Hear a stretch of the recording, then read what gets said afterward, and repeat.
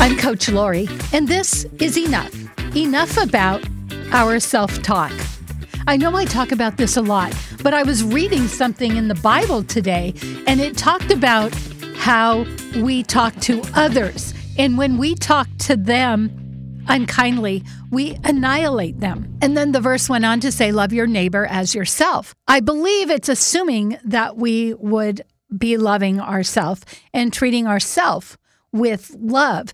And I think about the self-talk that we are saying.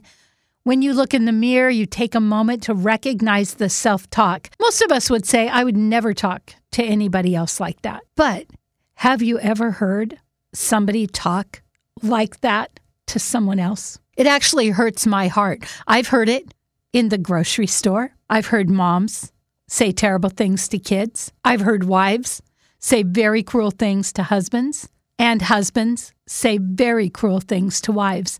What does that do to us when somebody talks so horrible to us? It tears us down.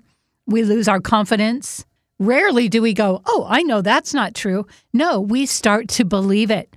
We start to believe we're not worthy, we're not enough. And so when we do that to ourselves, that is what we are doing. We're annihilating ourselves.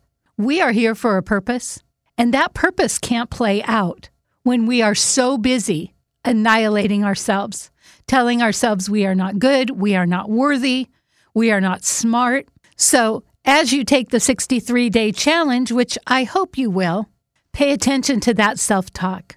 Would you talk to anyone else that way? Most likely you wouldn't.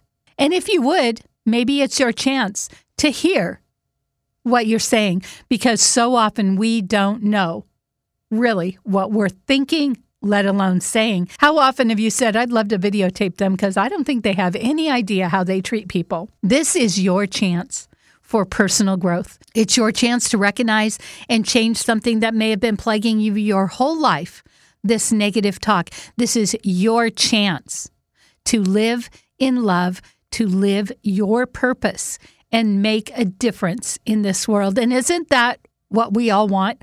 Whenever I interview people, what do you want? I want to make a difference in this world. I want to leave a legacy. We can start that right now by paying attention to our self-talk and not only noticing it and journaling it, but then beginning to question it. Is it true? Maybe even ask where that came from and then turn it around.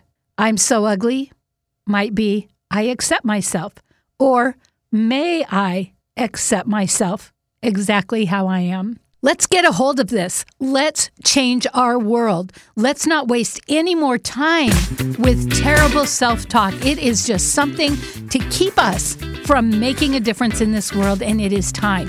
It is time right now. This world needs more love, and it needs people doing what they're here to do. Are you in? I know I am. I'm Coach Lori, and this is Enough.